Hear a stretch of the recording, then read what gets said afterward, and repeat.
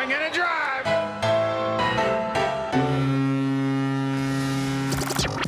Welcome to Red, White, and Blue Jays, the podcast home of Blue Jays Fans UK, a group connecting Blue Jays fans around the UK and beyond and telling their stories. And now, here's the host of Red, White, and Blue Jays, Steve Hunter. Hi guys, welcome to episode 43 of Red, White and Blue Jays, and I'm very pleased to welcome today's guest. Already been with us last season, but a very, very warm welcome back to the podcast. Ben Wagner from the play-by-play Blue Jays radio booth. Great to have you with us, Ben. How are you, sir? Doing great. Excited for a huge series as we sit here and record this. Blue Jays are playing well, coming off a sweep, welcoming back Teoscar Hernandez, and maybe a couple of bad memories from the wild card with the Seattle Mariners uniform coming back to Rogers Center, but it should be an electric atmosphere like we've been treated to here in downtown Toronto so far. Yeah, no, it has been. And I want to talk to you about just how the Rogers Centre is feeling at the moment. But before we do that, I saw last night, big event, obviously down at Rogers Centre, the Jays Care charity ball. And you were a guest amongst many of the Sportsnet's guys. How was that last night? Yeah, I don't know how a ticket fell in my lap with who I was surrounded with. My goodness, well, first and foremost, the Jays Care Foundation is doing incredible work across the country of Canada, and the work that they do makes an impact in communities. And I've been fortunate enough to be directly connected with a number of initiatives. And next week, there will be hundreds of kids running around on Monday, Tuesday, and Wednesday morning. And I'm going to be down there sweating like crazy, going through the drills and tossing balls. So again, the initiatives are really important, but they're also important to me. So to have an ability to touch that program and help out those people that are working tirelessly year round, not just in these big special events. And it's always fun for me to get dressed up and, go to these things and interact with so many of the players, their spouses, their girlfriends, family members.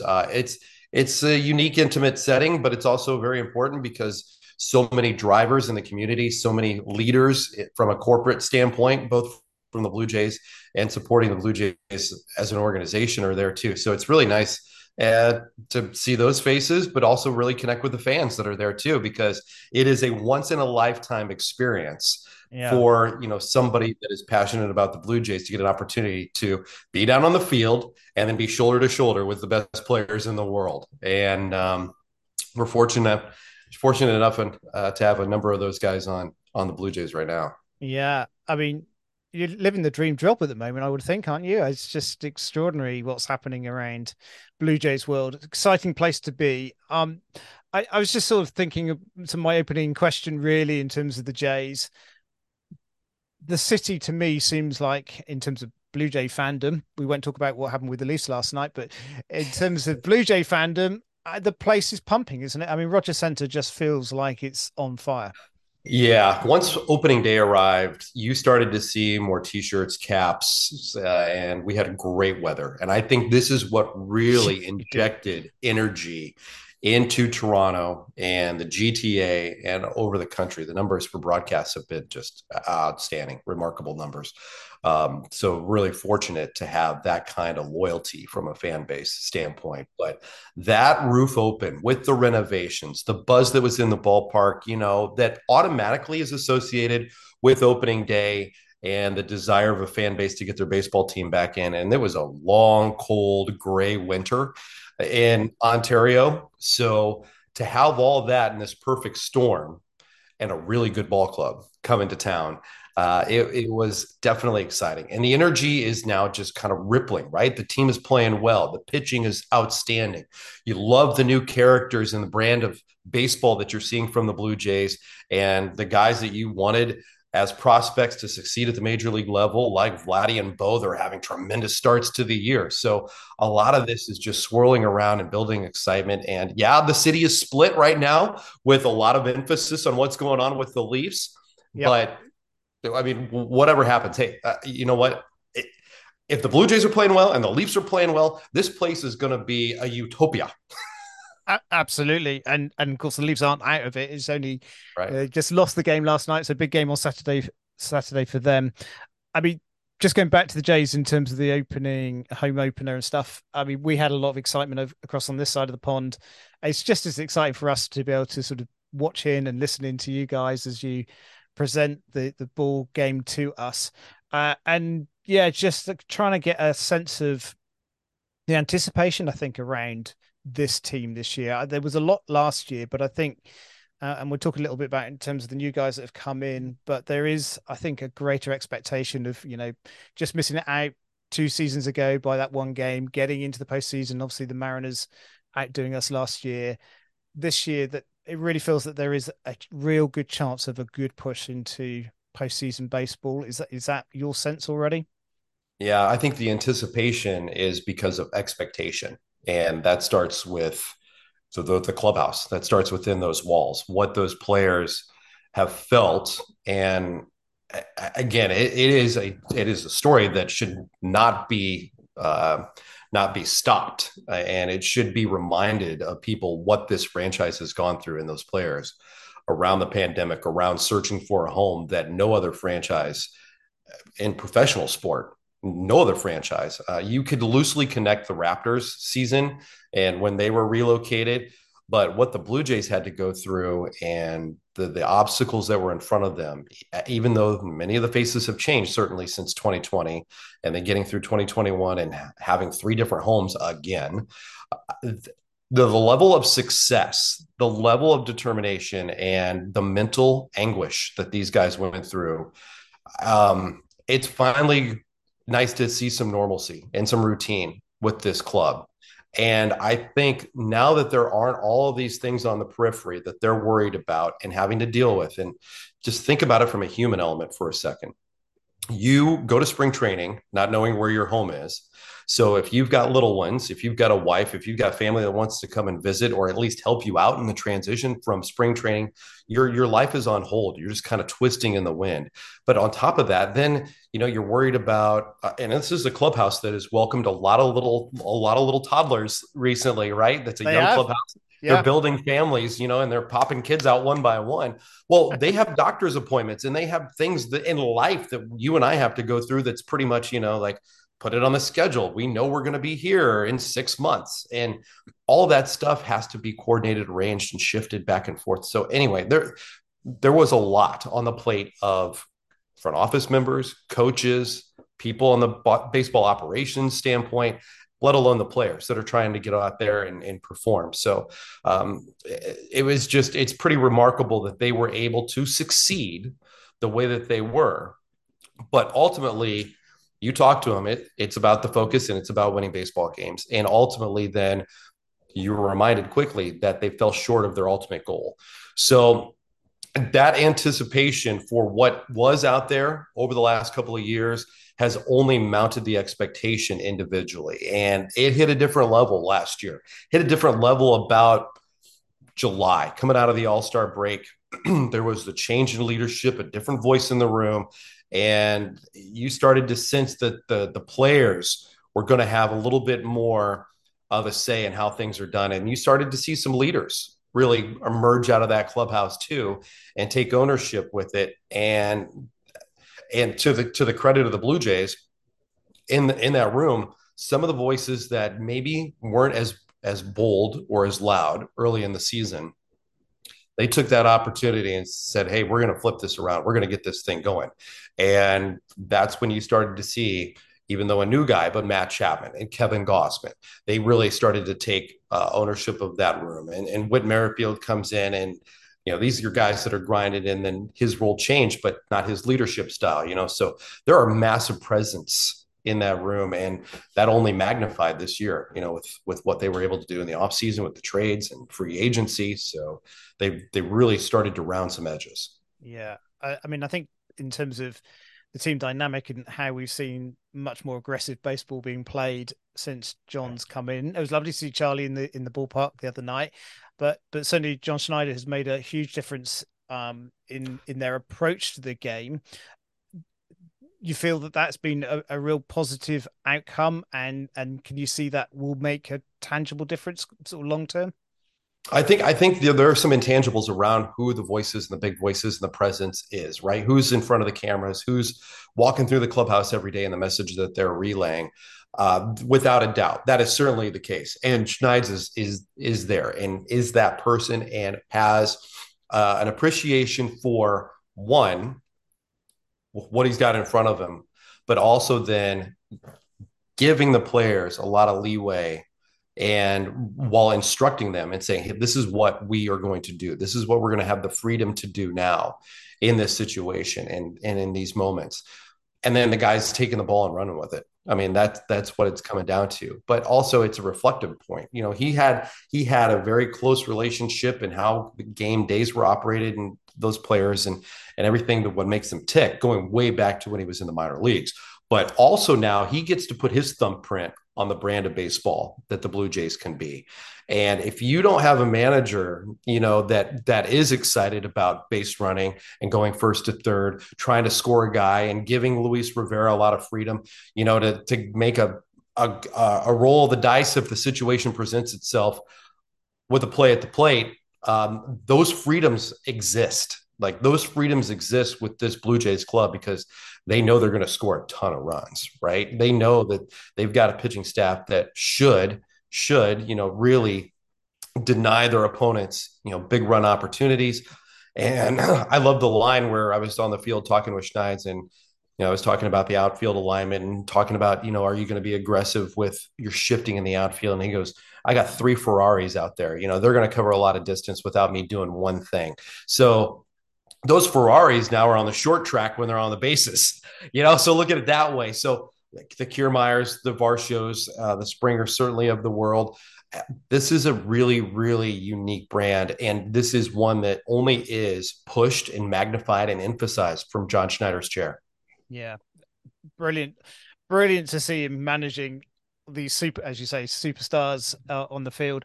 And it's been exciting to see really the starting rotation really starting to pull together this year. I mean, obviously there were some bumpy moments. You know, Chris Bassett's opening game was a bit of a disaster, and Manoah's taken a little while to find his groove. But that starting five and Yusei Kikuchi, I mean, the 2023 model upgrade has just been extraordinary. I mean, what's your take on our starting five and how they're looking? It's pretty surprising when you look at it and break it down start by start. Everybody has had 6 or more shutout innings in the rotation. Everybody has allowed 6 or more earned runs at one point in a given start, with regardless of how long or short that they're out there on the mound. So there has been a little bit of a Jekyll and Hyde with this rotation at the start, but certainly we're seeing brighter days in every fifth day. They're giving the Blue Jays consistency. What can you expect? I know this, that the major focal point for these 5 guys, 1, to stay healthy, 2, have an understanding of what each of them will give each and every night, and that is depth. The Blue Jays overall want to have this starting rotation lead baseball in innings covered. And that means you're preserving your bullpen. You're not asking them to come in and rush in situations that depletes the depth chart, that really messes up the roles that can be defined within a bullpen. And it tinkers the leverage innings if you're back in a ball game, if you had to burn some guys either on that night or in that series. So what you're seeing right now is the identity of the Blue Jays rotation. And that is to get out there, pound the strike zone, not mess around, use the whatever they feel on that day. And Danny Jansen gets a lot of this credit too, because he has orchestrated some really tremendous starts to get Jose Barrios back on track, to get Yusei Kikuchi back on track. And that rhythm that has to be established with those 2 guys that were huge question marks coming into the season. You expected Alek Manoah and Kevin Gausman to be 2 anchors and just extreme power pitchers in this rotation. You expected to see it from Chris Bassett in a little bit of a mad scientist way, you know, the way that he uses his pitch repertoire and also kind of taps the PitchCom device. It's entertaining. I mean, it's great theater every night. But the bottom line is, you want zeros on the scoreboard and you want depth from your starting pitching and you want flat out dominance anytime you can get it. And we've seen flashes of that from this rotation. And personally, and I know it's a long season, but and 30 starts is a lot to ask from every individual, but that's exactly what they've got in front of them on their task list. And in terms of the changes, obviously the pitch clock has been introduced, and I think there was concerns before the season started, particularly for Gosman. How would he cope with that? But we've seen all of them actually, on the whole, manage that situation quite well. But also seeing the improvements in the performances, particularly of Barrios and Kikuchi. Pete Walker is obviously fundamental in that whole discussion. How does he turn somebody's season around what appears to be so dramatically in the off season to ensure that we are getting these performances from these guys so quickly? It just feels such a quick turnaround from last year. For Kikuchi? Yeah. Right. Well, I mean, there was a lot going on with Yusei, right? So Yeah. in with Yusei specifically, and you noticed this right away in spring training when I was watching the live in the Sim games, fundamental change with him on the mound. The placement of the hands, it's now elevated and off the chin a little bit. He's set up differently on the mound. They took away the hesitation with the leg kick. And for me, the biggest adjustment for Yusei Kikuchi is the arm path. It's a much more straight down, get it through the zone a lot quicker than that elongated reach and then come right over the top. That has also allowed his release point to be much more consistent. And there are endless reasons why that's important, from tunneling to making sure you stay deceptive with all your pitches. But for Yusei, it's kept him in the strike zone way more than what he was last year with the Blue Jays. And there were innings where he would look as dominant as any pitcher in the game, and sometimes in the history of the game, with his stuff, because his stuff is electric, 97 miles an hour with great run. And then he has that split change, which is just falling off the table. And we made, and I'm guilty of this too. I made a big deal about him using a curveball and spinning it more in spring training. It was a really big point of emphasis. But with him being able to spin the baseball the way that he is, and he hasn't relied on the curveball heavily, but with him being able to just have a feel for spin on his other pitches, it's made his fastball much more consistent. So there was a lot of work. There was a lot of conversation, certainly endless resources put in to Yusei and what kind of pitcher he wanted to become this season. And to his credit, because it took him to get it done, to his credit, he has certainly turned the page from last year and looks like a completely different guy. Totally different. I mean, he's extraordinary. He's the figures that he's putting up. So pleased to see for him, and certainly I think some of your Sportsnet colleagues have been saying in recent days, in terms of how popular he is also in the clubhouse, and everybody last season was really rooting for him to do well. So it's great to see. Really exciting stuff. Just as we mentioned there about the pitch clock, just tap into your thoughts. How do you feel that is settling down? Do you feel it's been a good change for the game? Be interested to know from your perspective whether slightly shorter games to commentate on, does that make a big difference for you? Say some stress on the vocal cords, maybe. Yeah. But take that aspect out of it. For me, there was a significant shift in the game about 12, 15 years ago, where the pace, the endless amount of stalls, both from a defensive standpoint, but also a hitter standpoint. I understand you want to be comfortable in the box and you need some time and all this, but in an 8-1 ball game, a reliever should not be throwing over 3 or 4 times to first base in the 8th and 9th inning. It just makes no sense. Like, where's the focus? Where's the directive? Where's the actual baseball feel? So I think the clock, more than anything, is preaching accountability to both pitchers, defenders, and also the batter. It's a much more of an awareness and that alertness to be willing to work within these confines of the game. The game's not shorter, certainly. The clock has allowed much more of an accountability towards that pace and that rhythm of the game, which for me as a baseball fan, and I love to see defense. I love to see the athleticism. I love to see a rhythm to the game. And, there's no reason, like I said, with the the throws over, the endless amount of mound visits. So these little changes that have started to be sprinkled in now got a really big adjustment with the pitch clock and the shift restrictions, of course. But I think everything that we have seen implemented and then forced in spring training got these guys ready for a much better brand of baseball than what we're seeing across the game. Yeah, and I think obviously from a fan perspective, like us and everybody who goes to watch a ball game, it's been exciting baseball, and stolen bases up, and just everything that they've introduced feels like has been a really positive move. And I guess guys coming through the system in years to come, this will just be second nature to them. It will be. And you know what? This is part of the process too, right? This is by design. This is why you implement it in the minor leagues.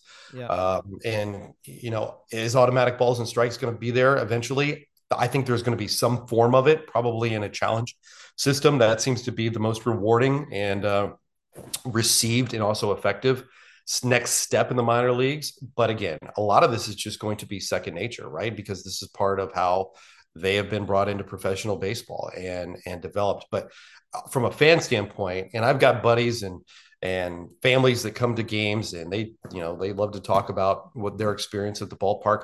For years, they'd run up and grab a beer. They'd come back to the seat. Hey, what did I miss? Anything? Like, oh, and like people would look at them like, you didn't miss anything. Yeah. You were in line for an inning and a half, or you disappeared, did a loop on the concourse, you come back, 2 or 3 innings pass, and like literally nothing's happened. They're not even been a hit. Now you run up, you got to go to the washroom, you got to hustle back. You can't waste any time because the innings are flying by, action is happening, balls are getting in play, and all of a sudden the scores are going erratic too. Yeah, it's great. And particularly for people like us who are watching many of the games at midnight, we're loving the fact that it's not going into the wee small hours. It's a whole lot better experience from this side of the Atlantic, certainly. Exciting baseball. Right. Just wanted to pick your brains in terms of second base and just where that's going. I mean, for me, I feel which should be our regular second baseman, but there's been a little bit of change and platooning at that point. What's your take on what they're looking at and what they're planning to do there? Second base is probably the one looming question about how this lineup gets constructed, right? At the end of the day, for me, whoever hits is going to play more. That's the bottom line. And Cavan's going to get a good run, and they look at a number of things. I mean, they look at a number of things in terms of where they choose to put Cavan in the lineup. And this is a much more balanced lineup with the left-handed hitters, so there's not that need daily to have Cavan in there. But just the other night against the White Sox, right, he cranks that home run. And the reason that he was in the lineup is because they like the swing path against the breaking ball of Lance Lynn. Lance Lynn's not an overpowering guy, beat him with fastballs. And then, I don't know, I mean, got too cute, tried to slip a curveball in there. Guess what? A meeting that happens at 11 o'clock in that morning on the decision to put Cavan in the lineup because of this swing path ultimately sets up a victory for the Blue Jays, erases an early deficit, powers them in front, I think 4-2 at the time, and they roll off to sweep the White Sox. It really, really kind of turned the tide in the opening game of that series. So, there are moments that might be a little bit more glaring or surprising to the outside, but then when you dive into why decisions are made, you can look at it and see. But SB's got to hit if he wants to play. That's the bottom line. You want to see more consistency with Cavan. Certainly, he's versatile now, and he's at least owning that kind of utility role a little bit more. And said, 7 days in a week, I'll play 7 different positions if it gets me in the lineup. But at the end of the day, too, these guys have to hit. And Witt's got a little bit bigger of a resume when it comes to getting the ball in play. And we've seen that quietly be a great start to the season for him. He's playing a lot in the outfield, but that bat is telling you something, and his ability to get on base. It's just not about the hits. It's about quality of bats and getting on with the walks. I think from last year, I think what we saw with Witt was because he wasn't in the lineup so regularly and the hitting was down. And I think he just performs better, doesn't he, when he's regularly getting at bats and is doing his business. He's in that pocket, right, with the Chapman and the Bichettes. They want that high level, compete every day rhythm. It's not, and it's hard because he had that in Kansas City. And not only that, what did he have in Kansas City? He was in the lineup every day. He was batting first. That means he was getting a ton of at bats every day. That role is certainly different here in this lineup because it's so much more talented and so much deeper. But that bottom part of the order is doing a lot of work, and Whit Merrifield is right in the middle of flipping that card for the big boys. Yeah, it's brilliant to see. Now, a couple of guys who've come in this season, Kevin Kiermaier and Varsho, both performing really well. So, been so impressed with them. I think I was when they signed Kiermaier, I said, "Oh, I wonder what that's going to feel like," because he's been so good for the Rays and been our nemesis. Now having him on our side of the uniform, as it were, just loving what he's doing and owning that centre field. But both of them settled really well. Great acquisitions. Tremendous. You know, Kiermaier was an interesting piece, and I thought, oh, why does this make sense even for Kevin Kiermaier? You know, he's 33 now. He's going to be back on turf. I thought maybe he would love to give his body a break. But he looked at what the Blue Jays were able to do the last couple of years versus him and thought, man, this is pretty exciting. And you know what? I think more than anything for Kevin Kiermaier, uh, what he has learned about the Blue Jays, what he thought about that clubhouse and the talent that's around him. But he played on some really good teams in Tampa Bay. But what he didn't have was the energy of Rogers Center behind him. Totally. Yeah. And that makes a difference. Like you watch Kevin Kiermaier and this radiating personality that he has and this energy that he has, both physically when he's on the field with his athletic ability, then you hear him talk so deeply and passionately about what his experience like for the first month of the regular season. He looks not 33, he looks 23 and talks like he's 23 and like bursting into this new part of his career right now. So, you know, and man, you talk about making an impact and endearing yourself to the fan base. You climb that wall on opening day. Totally. Hello. I mean, yeah. Welcome to the Blue Jays, Kevin Kiermaier. Yeah, brilliant. And he talked about that wall and the renovation changes. I mean, it is so attractive for him now, isn't it? In terms of that catch that he's already done, sure. But you know, plenty more of those performances. And Dalton over in left field, he's doing great, doing well with the bat, speedy around the bases. Liking what I'm seeing from him. The little things with Dalton, I still believe that he'll hit. I really do. And he's going to have some pop. I mean, he has the ability to hit the ball out of the ballpark. But again, we saw this with Matt Chapman last year, right? Remember, it took him a couple of months to get him going. He was really hard on himself. He was trying to make an impact. And now you got Varsho, who changes corners, and he's getting used not to just right field. He's now playing exclusively left and center field when KK is getting a day off. And also new role, new clubhouse, new organization, and he's batting cleanup.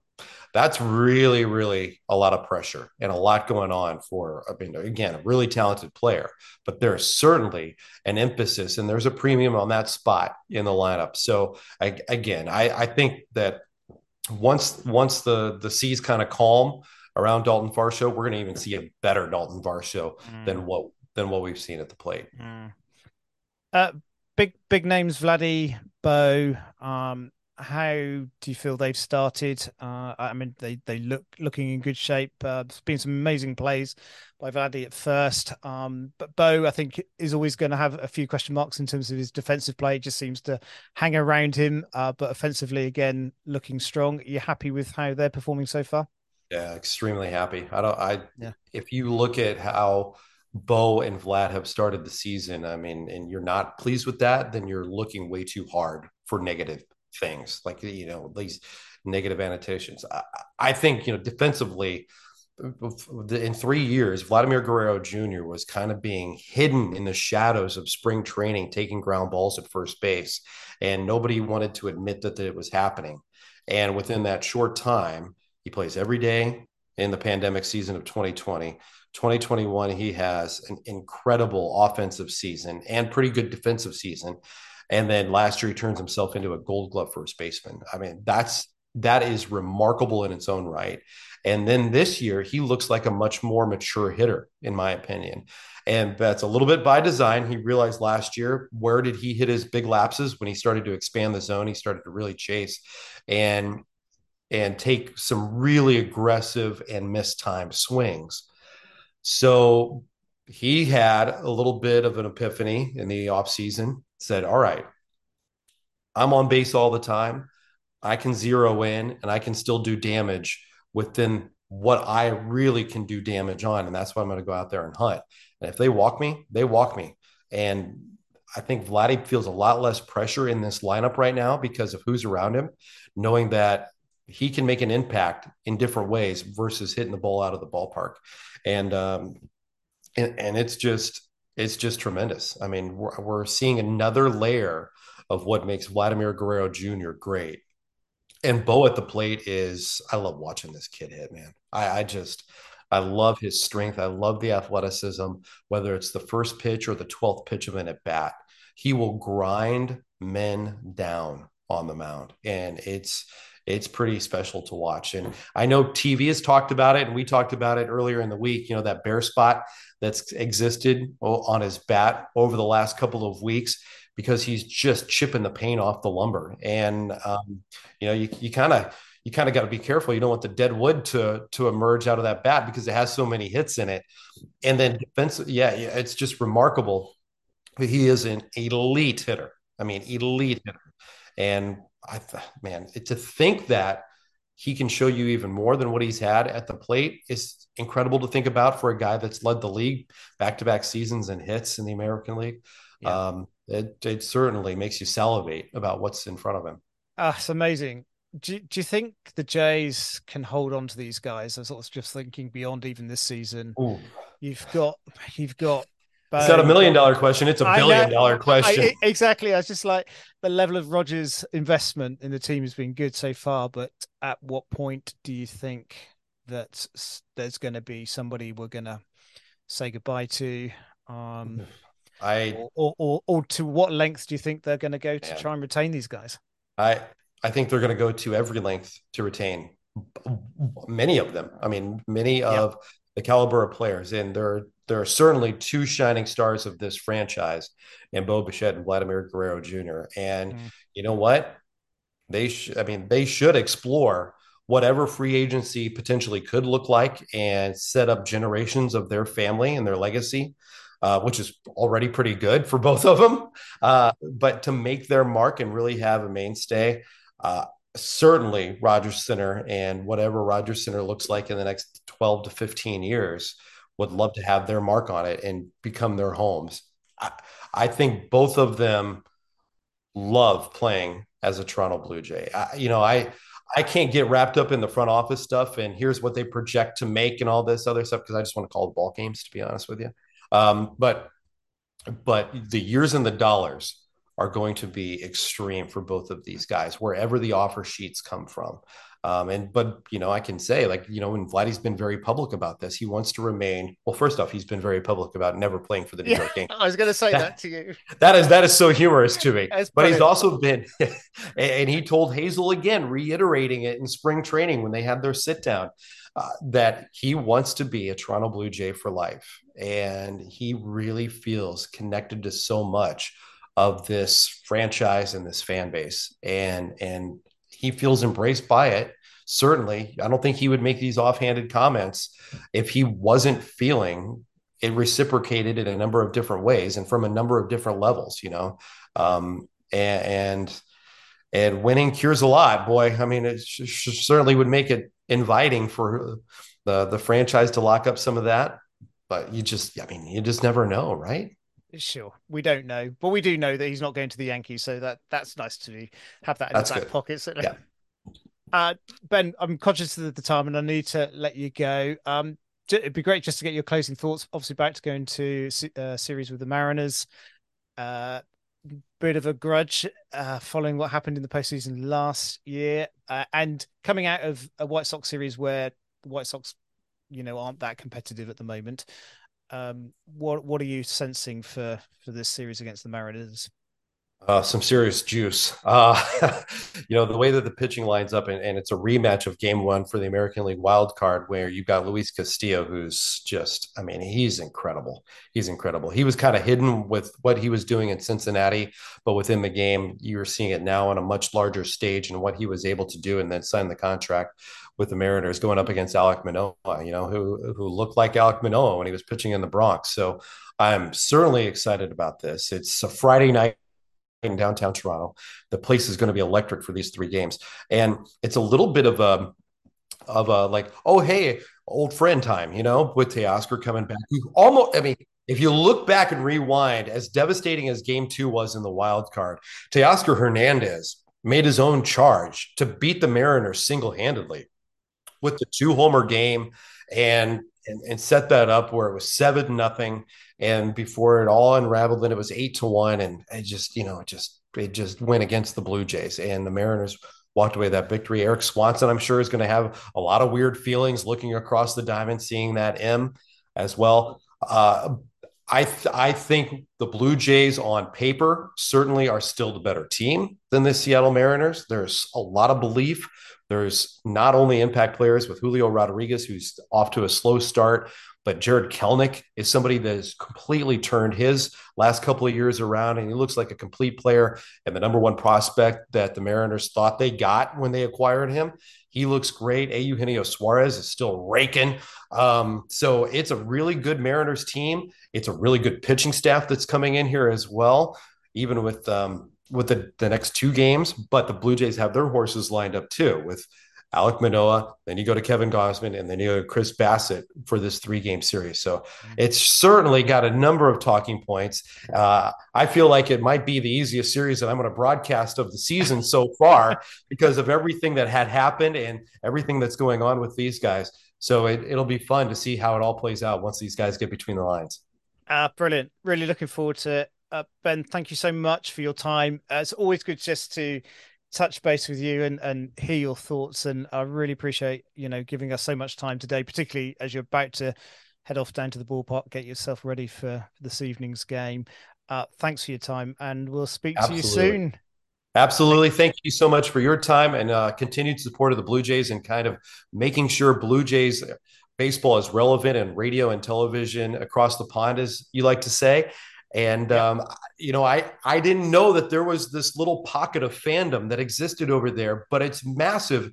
And earlier this week, I saw the Twitter traffic as well. So, hey, I know it's day baseball over here in Toronto, but I know that you guys are rolling out a happy hour, getting ready for Blue Jays baseball as well when we've got our day games. So it's great to see that interaction.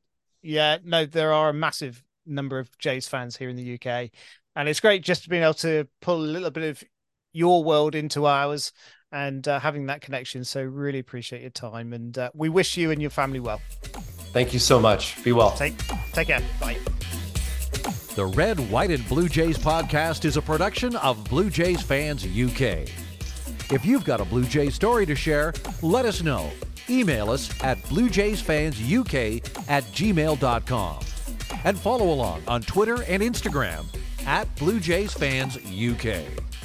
I'm your announcer, Jim Langton. Thanks for listening.